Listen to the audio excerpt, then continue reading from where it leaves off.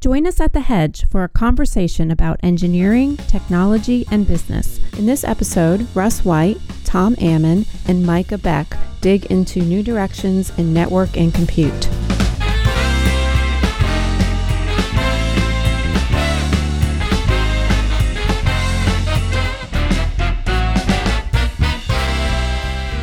Well, hello, Tom. You're back with us today. And today we have Micah, who is going to talk about something that's a paper. And this is going to be a research paper. It's a new idea about how to, well, you know what? I'm just going to let Micah explain it. Why don't you start, Micah, by telling us where you're from and what you do for a living so that people have a sense of where you're coming from here. Okay, so I am at the University of Tennessee in Knoxville. I'm a associate professor at the Department of Electrical Engineering and Computer Science. I'm a computer scientist. And I work in the field I kind of describe as generalized networking and convergence of networking, storage, and processing. So that's the topic of the paper. So compute storage and network. It's compute storage and networking. That's right. Okay. Yeah. And so let me just give you a very short piece of history how I got into this area, and I think that would be awesome. Yeah. You know, so I come from a couple of different backgrounds, but the earliest, I was in distributed systems. I worked at Bell Laboratories in distributed operating systems back in the 80s. And I've worked in that area for a while. I got out of it. But when networking became important in the 90s, it was clear that the web was a happening thing.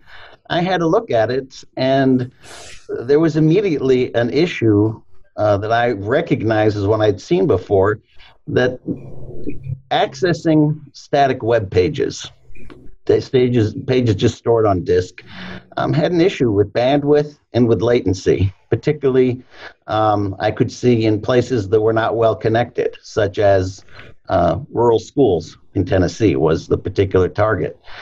And because we were accessing static web pages, was before the advent of server-side processing became ubiquitous. I saw that it had the properties of a storage system with high latency and bandwidth issues. And I said, well, we deal with that all the time in distributed systems with caching. So I became interested in web caching.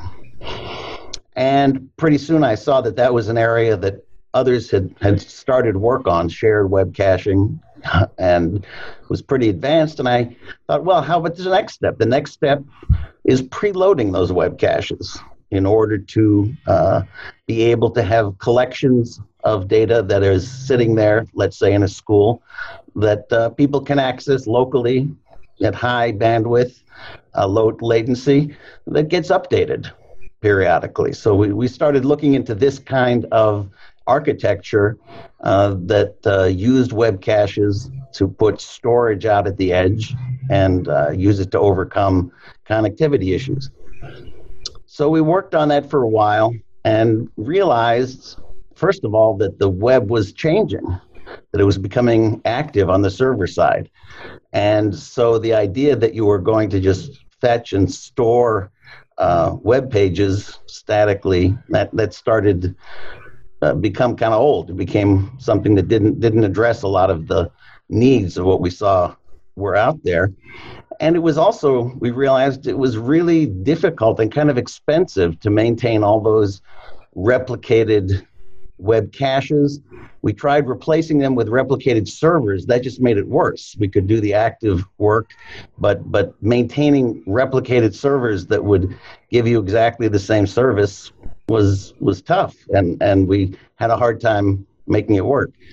So that's all sort of a prelude to the idea, what if we could put the storage, make it part of the scalable network, not have it be something that we added at the edge, but we actually could integrate it. So that's where we parted ways with Akamai, which was just actually announcing and becoming public at that point. But we decided to take a different approach, was to say, let's see if we can build a scalable network that includes storage and still make it manageable and make it scalable. So we came up with this idea. We called it logistical networking, and I can explain the name in a sec. It's kind of an odd name, but the idea was to put servers out there throughout the network. Basically, almost any place that you had a router, you could have what we call a depot, and it would provide storage, it would provide persistence, but we would make it scalable by making it not a file server, but something much weaker, something which provided a much lighter weight and much less strong service. And the idea was sort of following the idea of packet networking, which went from circuits to packets and to datagrams, actually, which are a very weak service. We would do the equivalent with storage. And that's where we got the notion of logistical networking, which is an analogy with transportation. In transportation, you not only have highways, you also have warehouses.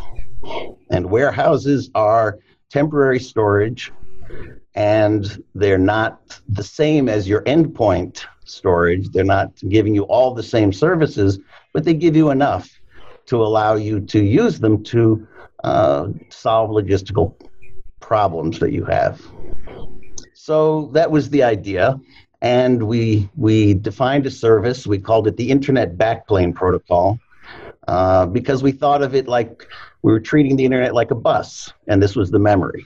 And we deployed that, and we built applications that used it, and were able, around the turn of the century, to do a lot of things that later and currently are done in servers using only either only using these lightweight storage nodes or very lightweight servers that would do the control part of an application when we use the network for both the transfer and the storage. So that's how we got into this idea of convergence. Quickly realized we could actually add processing to this picture if we took a similar idea and made it very light processing, very weak. And again, I could explain what weak means, but it means you're not going to be providing data center services there. You're going to be doing things that are much more limited. But you can also do something. If you think of what we did with storage as kind of the equivalent of datagrams for storage, what we did was sort of the equivalent of datagrams for processing. And that gave us a model which we worked with for a good 10 years and did a lot of experiments, a lot of demonstrations, quite successful in many ways.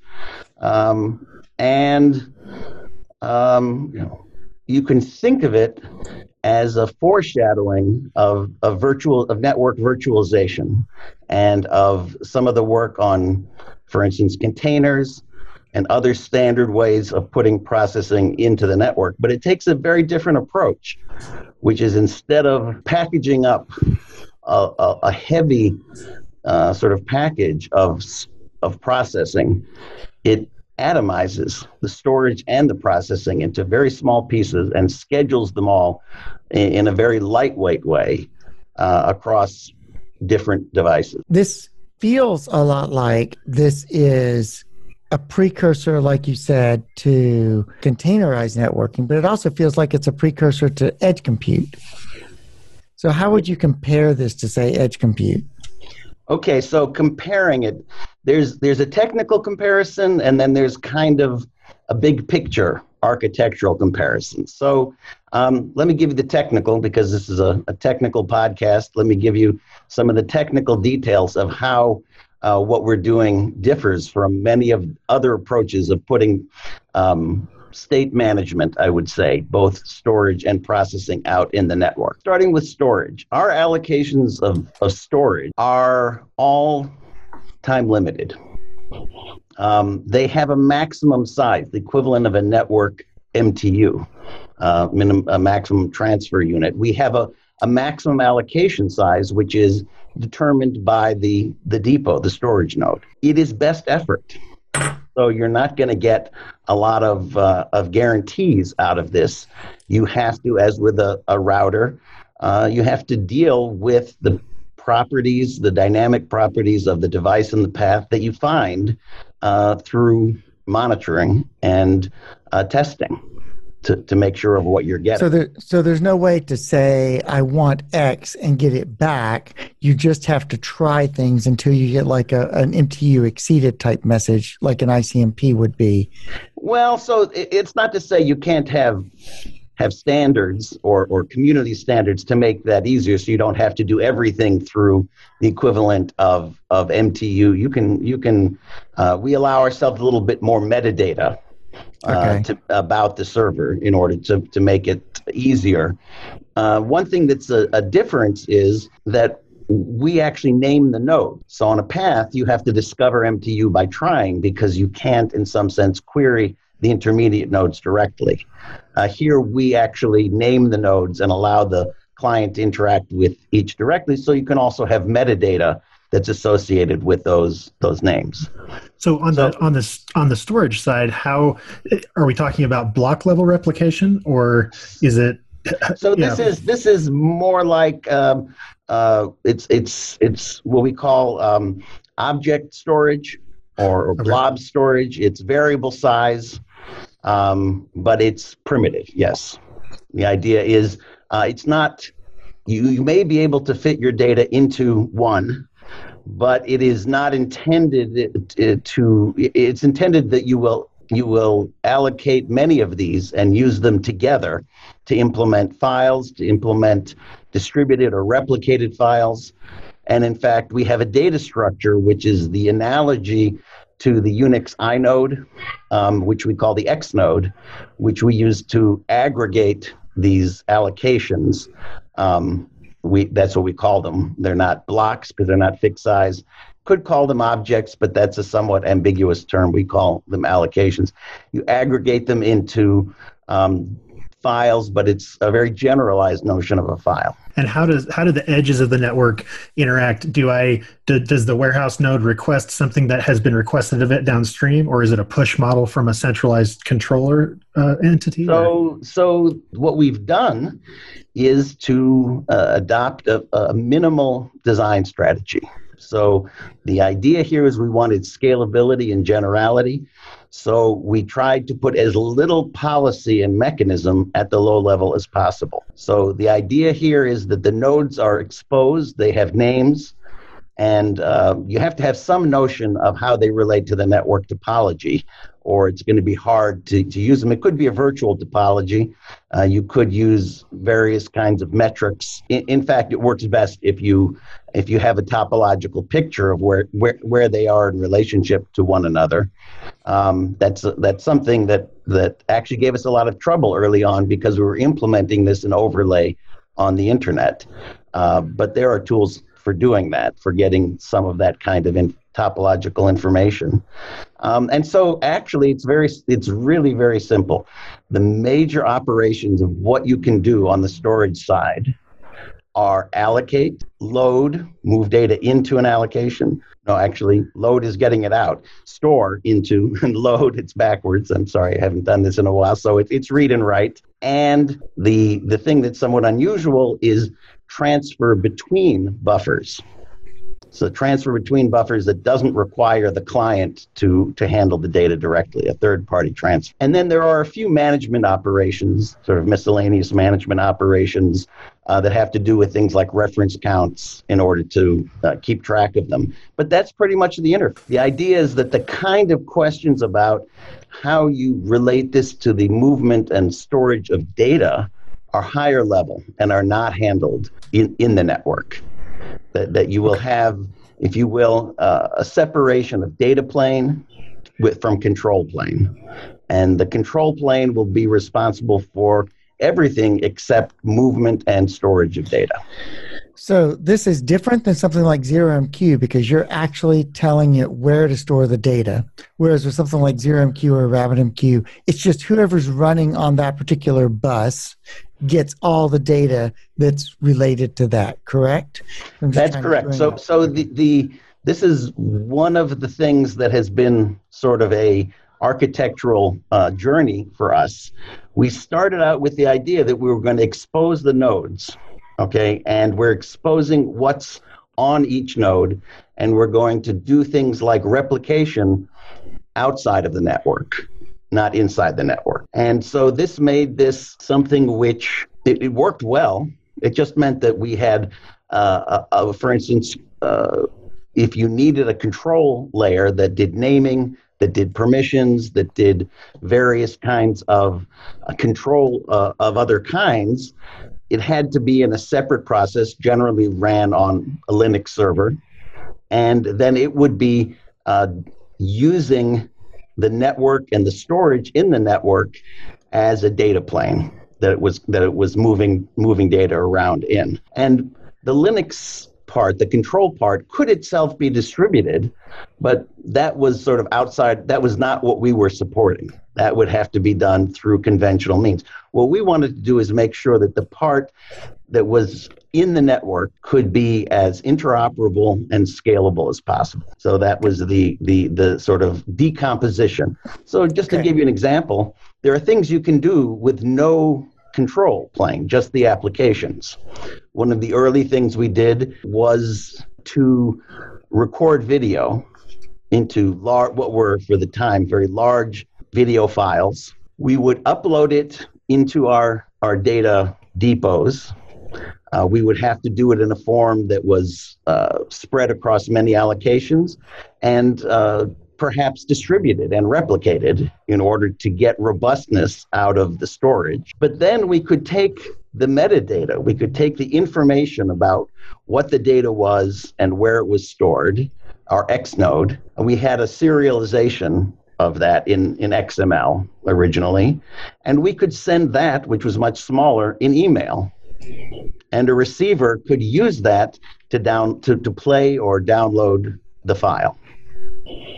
Okay, so we had the equivalent of what you might call Dropbox type of functionality today. We didn't have any servers other than our depots. Okay, now there were some issues because of the fact that, we got over the fact that each allocation is limited in size by aggregating them with metadata. We had more of an issue with the fact that they were time limited. Okay, the way we made this a service that has no notion of identity, has no notion of billing or of quotas. It's all done by fair contention, as with the internet. The way we felt we would get away with this is by putting time limits on the storage. And so when you received your X node for your video file, it wasn't good forever. You had to use it before the data evaporated underneath you. So this is a limiting thing because of the fact that when you received it, you could seek to extend the leases. You could go through and do what we call warming it to seek to extend the leases to keep it around, but you can be told no. And if you're told no, then it's your responsibility to either move the data somewhere, find another allocation somewhere. It's not the responsibility of the node on which the data resides. It's giving you best effort service. So was there any thought given to or any framework around prioritization? Like once the system became loaded, some things are more important than others, or was it just pure first come, first serve? It was pure first come, first serve. We had only one notion of prioritization.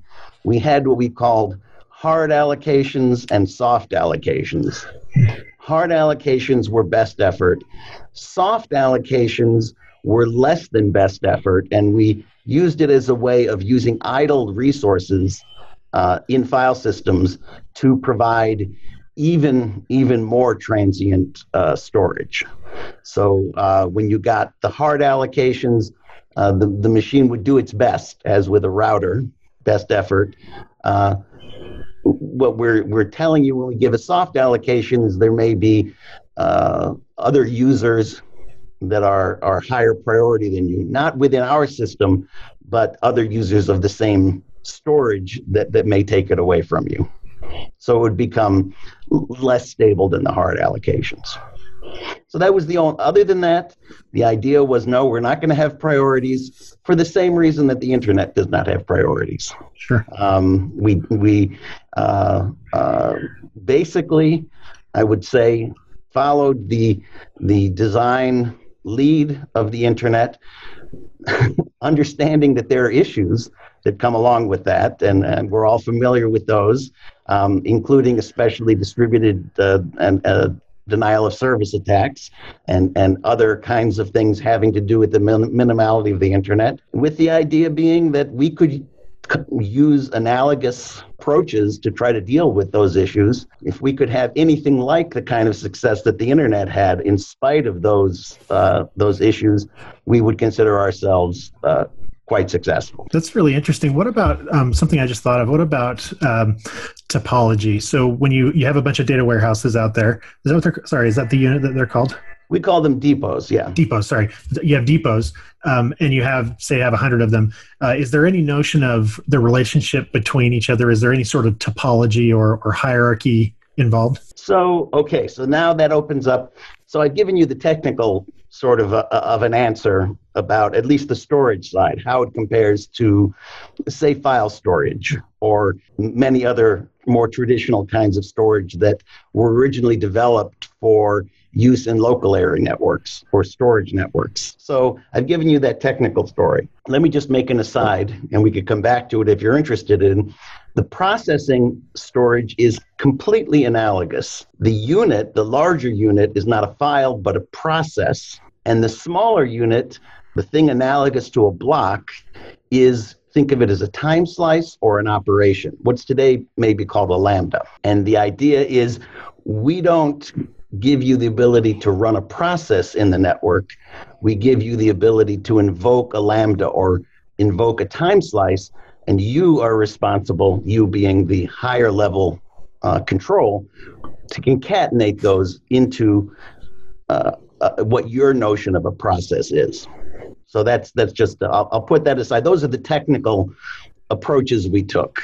Okay. So these are like lambdas, say something like a lambda in an AWS context. In that context, yes. Okay.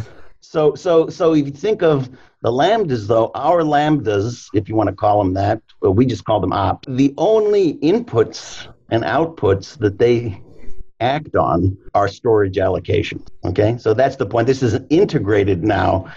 The storage and the processing and movement are all integrated around the allocation or buffer, if you will, as the central theme, the central object that everything acts on. And just put that aside, but that's our strategy. Our strategy is take all of the things that were created for non-distributed environments to live on one node, and therefore could be heavyweight, allocate a lot of resources, and keep them indefinitely, and break them up into their constituent pieces, and make it so that you have to schedule them back into an aggregate, but you also now have enormous flexibility in how you do that scheduling. Okay, so the question of topology is actually really key because it was both our bane, our sticking point, and ultimately gave us, I think, some insight into a different way of what we were doing and of how to think about what we're doing. So the problem with topology, of course, is if we're doing this in overlay on top of the internet, we're not supposed to know anything about topology. We're not supposed to be able to see the topology. From a very early time when we were dealing with replication of web servers, there was this question, what do we do about resolution? If you have a request and you have to decide which server you're going to pick, what's the notion of which is the best one to pick, which is a very simple form of topological information. So that was the first thing, and we actually initially looked at commercial solution. The Cisco distributed director was a solution at the time which was proprietary. You had to be using Cisco routers.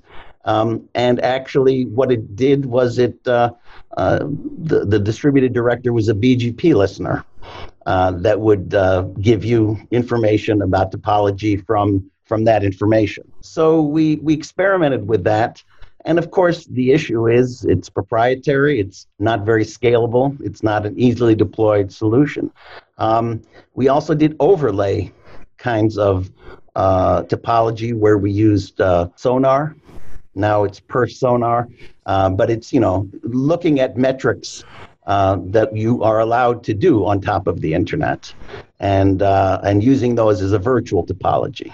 That also works adequately sometimes, but you're not getting down to the real brass tack. And this was an issue that was concerning because solutions that exposed the topology had the issue of whether that was going to make your solution less scalable, less stable, because topology there's a reason that the internet was going to hide topology from you. This is something I wrestled with quite a bit. And I was also wrestling with this idea, this question, where in the stack our storage and our processing really belongs. We put it on top of the internet because that was the only thing, what was accessible to us, and conceptually, that's what made sense to us. That's where web caches lived. That's where replicated servers lived. But it occurred to me pretty early on that once you had buffers and the ability to transfer data between buffers and processing capabilities, and you don't need that much, you could in fact implement datagram forwarding on top of this service. And that sort of nagged at me because the question was, well, what would that mean? Would it make any sense? Would it be a good idea? And it eventually led to the idea that what we were, in some sense, architecturally doing without realizing it is modeling the resources of the intermediate node at a layer that is architecturally below global routing. Okay, that's what we're doing step by step by looking for the resources that would enable us to overcome the problems of point to multi-point service creation. What we were doing was sort of burrowing down towards the intermediate node. And if you look at the intermediate node, if you look at the router itself, it has storage and it has connectivity to its neighbors in the local area with knowledge of topology. Some people might call that a stack layer violation. You could call it a stack layer violation, yes. That's what bothered us about it. That's what bothered us about trying to get the topology information. But another way of looking at it is we were defining a virtualization of the router, of a generalized layer 2. And that we were in fact creating something which, yes, you could in fact implement datagram delivery on top of, and you can in fact implement a whole lot of other services on top of distributed file system, the equivalent of content delivery networks.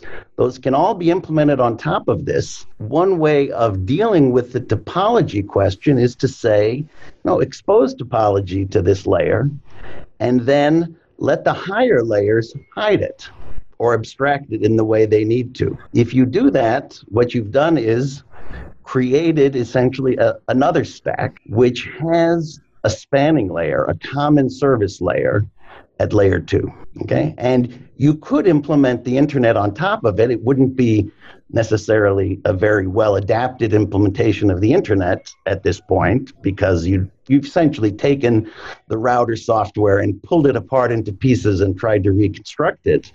But that's not the point. The point is not to recreate the internet. The idea is to create heterogeneity in global services, to create other services that could sit next to datagram delivery using the same model of the intermediate node and the local area network, but to do the network layer in perhaps different ways. So maybe try to make it a little practical for people who are listening here.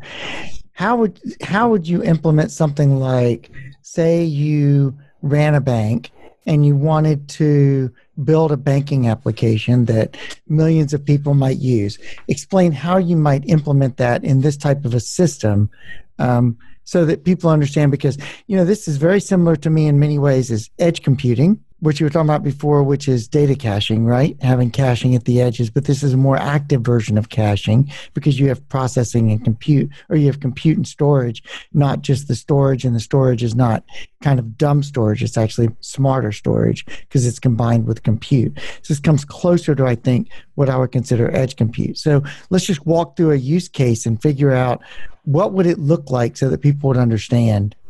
Okay, so let's do that. So in this stack, the idea is that we have nodes that have storage. You can think of it as a buffer service. Okay, although it can be rather long-lived compared with what we call network buffers.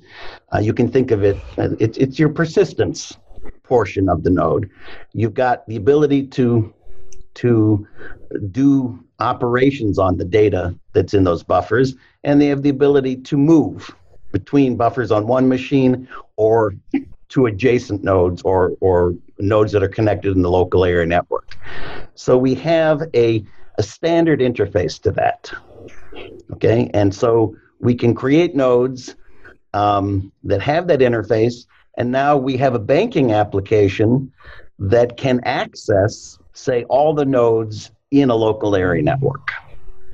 And so it can say there are a bunch of ATM machines. Okay, so you can in fact have one process, say, running on a Linux server, which controls all of the resources of those machines. Okay, you have to do something about I/O, about actually actuating things, but that's let's put that aside for a moment. So you could have a data plane which stores data and can do processing and move data, but the control aspects are in a server in that local area network, which is doing all of the policy level and the application level work, and using those low-level resources as worker nodes, essentially. So if you want to think of what this is like a multiprocessor where you have issue coming from one place, and you have a data plane which is spread out in a distributed way, but it can be controlled from one place. That's how you can have a lot of coordinated work going on among those machines, being controlled centrally within the local area network. Okay, and now the idea is, if there is going to be any transfer of information out of that local area network, it's going to be coordinated through that control node. Okay, so what this gives you the ability to do is to have a distributed unit which has the benefits of being distributed, but is coordinated by a node that has access to all of the distributed pieces. And then when you want to go outside of that locality, you apply the policy and security mechanisms, perhaps identity. All of those higher level ideas live not at that lower data plane, but in this higher control plane. So going back to the application concept, what you would have is you would have say you would write some part of your business logic, say, this person can access their checking account information. That might be written into this little bit of storage with a particular business application that runs locally all the way out to the edge. So much like edge compute, but more generic. Like I can actually just go say to a provider, I would like to put this out at your edge, or I would like this to go wherever it needs to go to reach my customers, sort of a thing. And then as people would try to log in, then they would hit this initial piece at the edge rather than hitting it further into the network, being transported all the way to the data center to get there? Is that something? Let's see. The choice of a banking application. So I'm an academic. I have to admit, most of the applications that we work with are more data intensive kinds of applications. Well, let's go back to IoT. Let's say something like an IoT type thing where you're trying to gather data.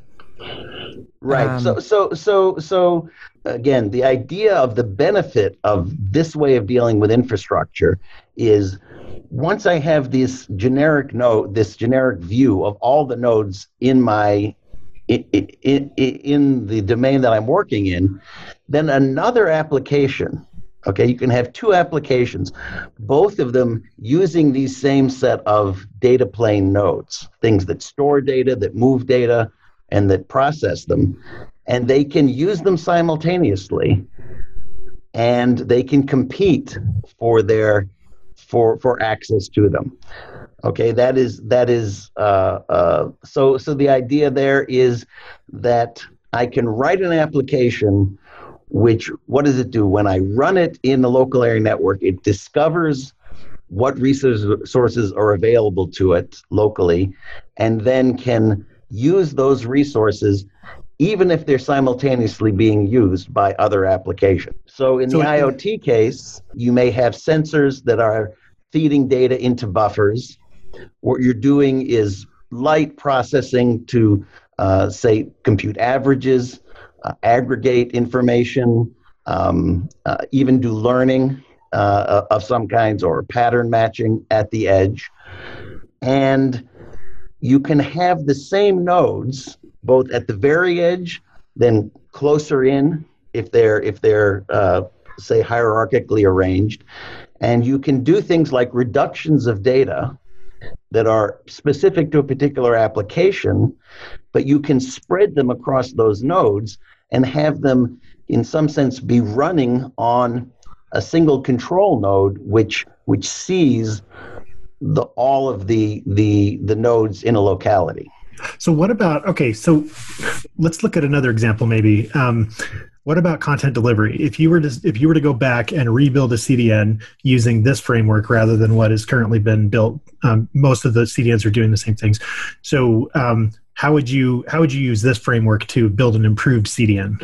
Okay, so the simplest thing to say is if you have a network which is well enough connected from the point of view of just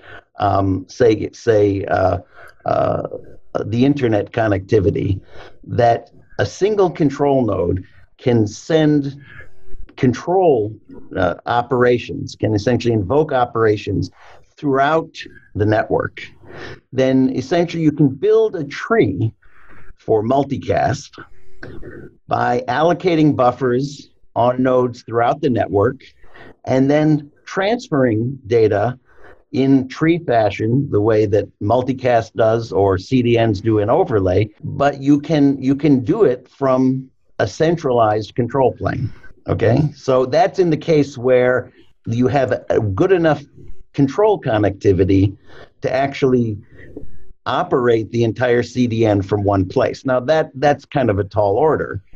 So what we usually say is when your CDN gets large, it means you can break it down into regions where you can have a control node doing the tree structured distribution in each region, and then those regions can peer.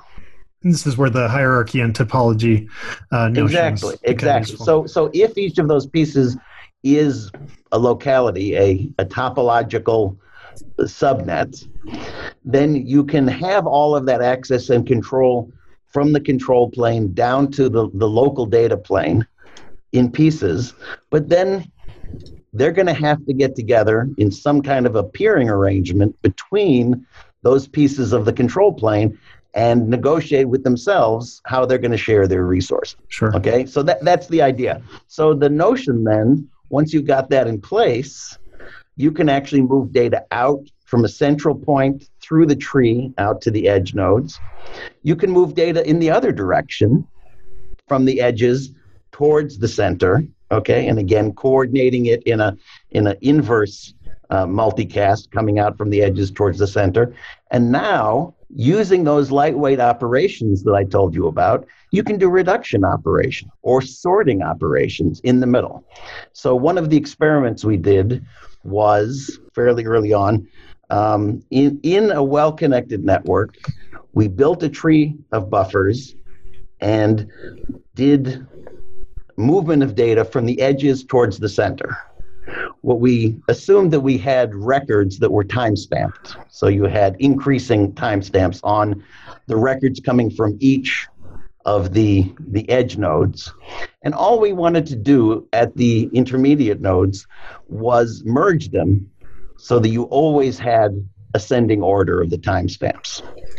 So that when you get them back to your central node, they're actually already pre-ordered. They're already pre-ordered, exactly. So that we weren't doing anything more complicated than that. We weren't doing any serious computation. We were looking at those records, and we were making decisions about which records we would move into which buffers based on the timestamps. So this is where your IoT example, Russ, could be right. This could come into focus for that, right? So or even network monitoring, right? Telemetry, right? And what we found was that we could do that at line speed, which at the time was 1 gigabit per second. Okay, we could use parallelism at the node. And we could use pipelining. We had to use pipelining to overcome the latency of issuing the operations from a central controller. So we had to do some tricks with the protocol that was invoking the operations in order to overcome that latency. But when we did that, we were able to do that at effectively line speed. So the notion about that is the only thing that we did that was specific to that application was to have an operation that could do the comparisons for us, given the type of the record that was being compared. That was the only thing that was specific to the application that lived on the node. Everything else was essentially a stream of instructions coming from the control plane to drive that tree, and to create a merging process that covered all of the nodes of the tree. Remind me, I can't remember if you said what the time frame was. When was this built? This experimentation was done roughly 13 years ago. So at the time, what were the discussions you had around security? Obviously, there are multiple places you could exploit a system like this. Security is another one of these things that started out as a thorn in our side, right? We started out, we said we were dealing with data that initially we were going to deal with public data, and we were getting it out, as I said, to schools and to applications where we weren't dealing with sensitive things. We sort of tried to get ourselves off the hook for data when we started doing this, realizing that was not going to be the final answer. But we really wanted to deal with storage and movement of data initially. And we didn't know what to do about security. What was the problem with security? The problem with security was we were putting this in overlay on the internet. And so if we said we don't have identity and we're not doing security, just as the internet did not do security, what that meant is we were creating a service, actually was kind of legally problematic. At the beginning, we had to look at the Digital Millennium Copyright Act. The question is, are we providing too many resources in an anonymous way? Could this be a problem? The way we made it not actually illegal is the fact that we don't provide any directory service. So you can't use this for rendezvous. And in fact, the names of the files are long random keys or capabilities that are generated by the servers. So the idea is when you allocate space, no one else can see that space unless they are actually handed the key by the allocator. So that's the kind of thing we did to enable multiplexing, but we still weren't worrying about security. And so the issue was, okay, suppose long cryptographically secure keys, that's pretty good.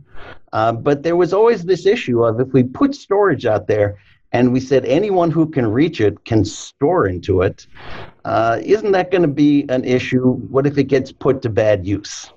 And so if I've created a node and someone stores something there that's evil, then am I responsible? Now, that's a kind of a touchy matter because with networks, we allow data to flow through a network that the operator of a network is not responsible for. If you look at rules about, for instance, copyright, they're very fuzzy. What they say is you can cache data that you don't have a license for, but not for an unreasonably long period of time. So when it becomes storage, it becomes trickier. So we felt we had done a good job of essentially multiplexing so that users couldn't see each other's data, but we hadn't protected these nodes from abuse. Okay, and that was a problem. For instance, when we looked at putting one of these nodes at a national laboratory, even if it couldn't be used to attack the laboratory, the danger that someone would store something embarrassing there and it would end up in a headline, that was bad enough. So security was always an issue. We said if you really care about your data, do end-to-end encryption. Same story as the internet. But we didn't have this issue of really down of what about just getting access to the resource at all? What about denial of use? And the reason that we were vulnerable to that is because we were layering our service on top of the internet. So we always knew we had this possibility. If we just screened out who could access our nodes by IP address, then we could create a locality where only certain clients could access a particular node. Okay, and so we thought about doing that. We said, how about if we put our storage depot inside a local area network, and we say you can only reach it from inside that local area network. Well, it's going to mean that it restricts its usefulness. Okay, but what if we were to say, okay, suppose we have an enterprise network and we allow anyone within that enterprise network to access any of the depots within that enterprise because it's a single enterprise, but only edge depots can reach depots outside the enterprise. So it becomes like a proxy, essentially. So then you could think of it like a proxy. Yeah. This is also something very similar to the topology problem, though. Yeah. Because, and this kind of clicks with the issue of the fact that we were, in a sense, actually modeling the intermediate node. If instead of layering this on top of the internet, a globally routed internet, we were layering it on top of a local area network, then we would get a kind of security, a kind of restriction of access, which says only those who can get into that local area network can access it. So in a sense, what we're saying is, if you take the point of view that this service we're creating is a local service, and we say, just like with a router, you can have local security for accessing it, okay? But that is only going to get you access to things in your locality. If you want something outside your locality, well, you could call it a proxy you have to go through. The other word for that is a gateway. So this is the picture where our nodes and our service are a local area service. It doesn't have to be literally a local area network, but it's a trust community of some kind. And it's the next layer up. It's what I've been calling the control layer, or another name for it would be layer 3, would be responsible for building bridges with other networks. One way of doing that is the way the internet does it, through peering agreements and connectivity agreements. But you could have much more careful agreements that were, say, based on the identity and permission structure of a distributed file system. So if you did that, what you would have is a distributed file system which was not using global routing as how you get outside the local area network. It's instead using its own policy and mechanisms to decide when that's safe. So the picture is, and this is again, it's a here's the suggestion. The suggestion is, at some point we had local area network. We wanted to combine them. And someone designed the internet said, how about global routing? How about every node can connect to every other node? Because they were creating an internet where there was going to be a single networking model for the entire world and for all applications, it seemed like that was what they had to do in order to stretch across the world and to stretch across all the different applications. So that was an assumption. The assumption is every node would be able to send to every other node with an address. Okay, if you're going to have just one model, seems like that's probably going to be the most effective one for making your network grow. The other side of it, though, is everyone gets to attack everyone else. You have direct access to the NICs of every potential receiver. And that is the basis of almost all cyber warfare. There's an alternative, which would be to say the way that you knit the global network together is in a more application-specific way. If you're building a distributed file system, you use the security and identity mechanisms of that file system. If you're building a content delivery network, you use whatever is appropriate there. And so you could, so basically, what I'm hearing is that you could address this use the network for admission control, or you could say application, it's all on you, but the mechanism as it stands doesn't really take a stance. It feels like. Well, I refer to what we have now as promiscuous global routing. Okay, which I like is it. Everyone can get to everyone else unless you put a firewall in the way, Sure. or unless you happen to be behind a NAT. That's a later thing. But it's promiscuous. You just make everyone accessible to everyone else. That is something which, it's sort of inherent in Ethernet, and the datagram delivery model in the internet has inherited that, and it is very good for growth and for not getting in the way of application development, but it takes a level of control away from the creator of global services, one which every global service then has to work against to try to get back privacy and security. Yeah, that could maybe we ought to have you on again sometime to go get more into the security part a little bit. Yeah, the bottom line about that is, in some sense, viewing this not as an internet service on top of the internet, even though it can be implemented that way, but as something that allows you to create pieces of service that are local and then knit those together into global services.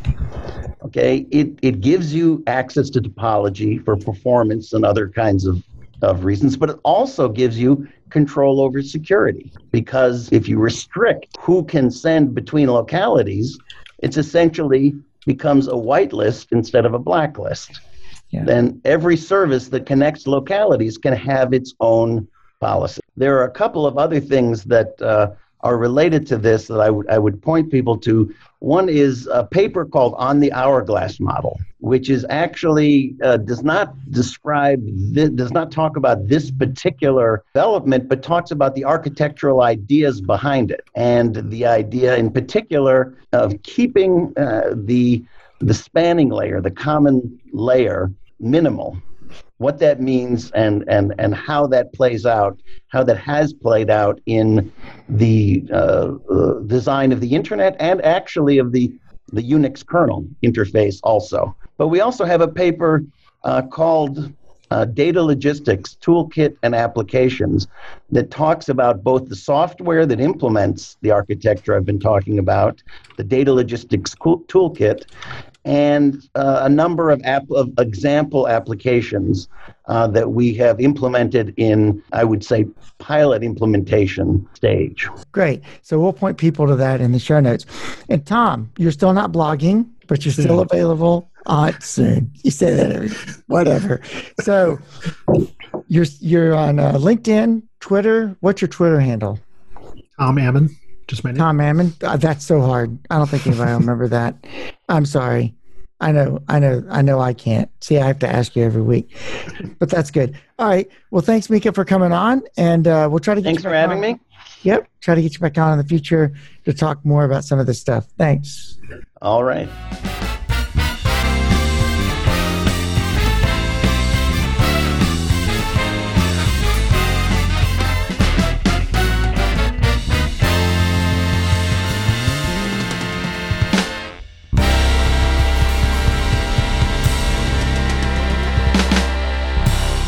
Thank you for joining us. You can find The Hedge at rule11.tech.